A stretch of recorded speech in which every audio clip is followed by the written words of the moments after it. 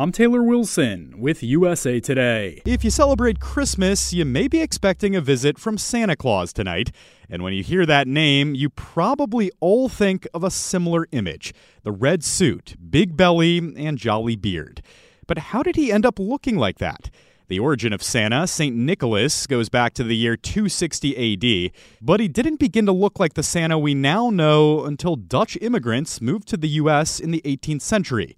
He was then depicted by the New York Historical Society in bishop attire, though the biggest step in Santa's appearance came in the 1823 poem that became known as "'Twas the Night Before Christmas," later attributed to Clement Clarke Moore. It read, quote, "He was dressed all in fur from his head to his foot, and his clothes were all tarnished with ashes and soot." The image of Santa was then taken a step further by Coca-Cola and artist Haddon Sundblom. He was commissioned by the company to draw Santa in 1931. Still, the image of Santa is changing. Black Santas, for example, are growing in popularity.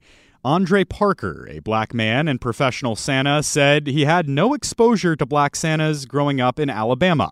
He said he's heard negative comments as a black Santa, but overwhelmingly has joyful encounters with children. He said, quote, "They run up and, I'm Santa. That's it. They see nothing else."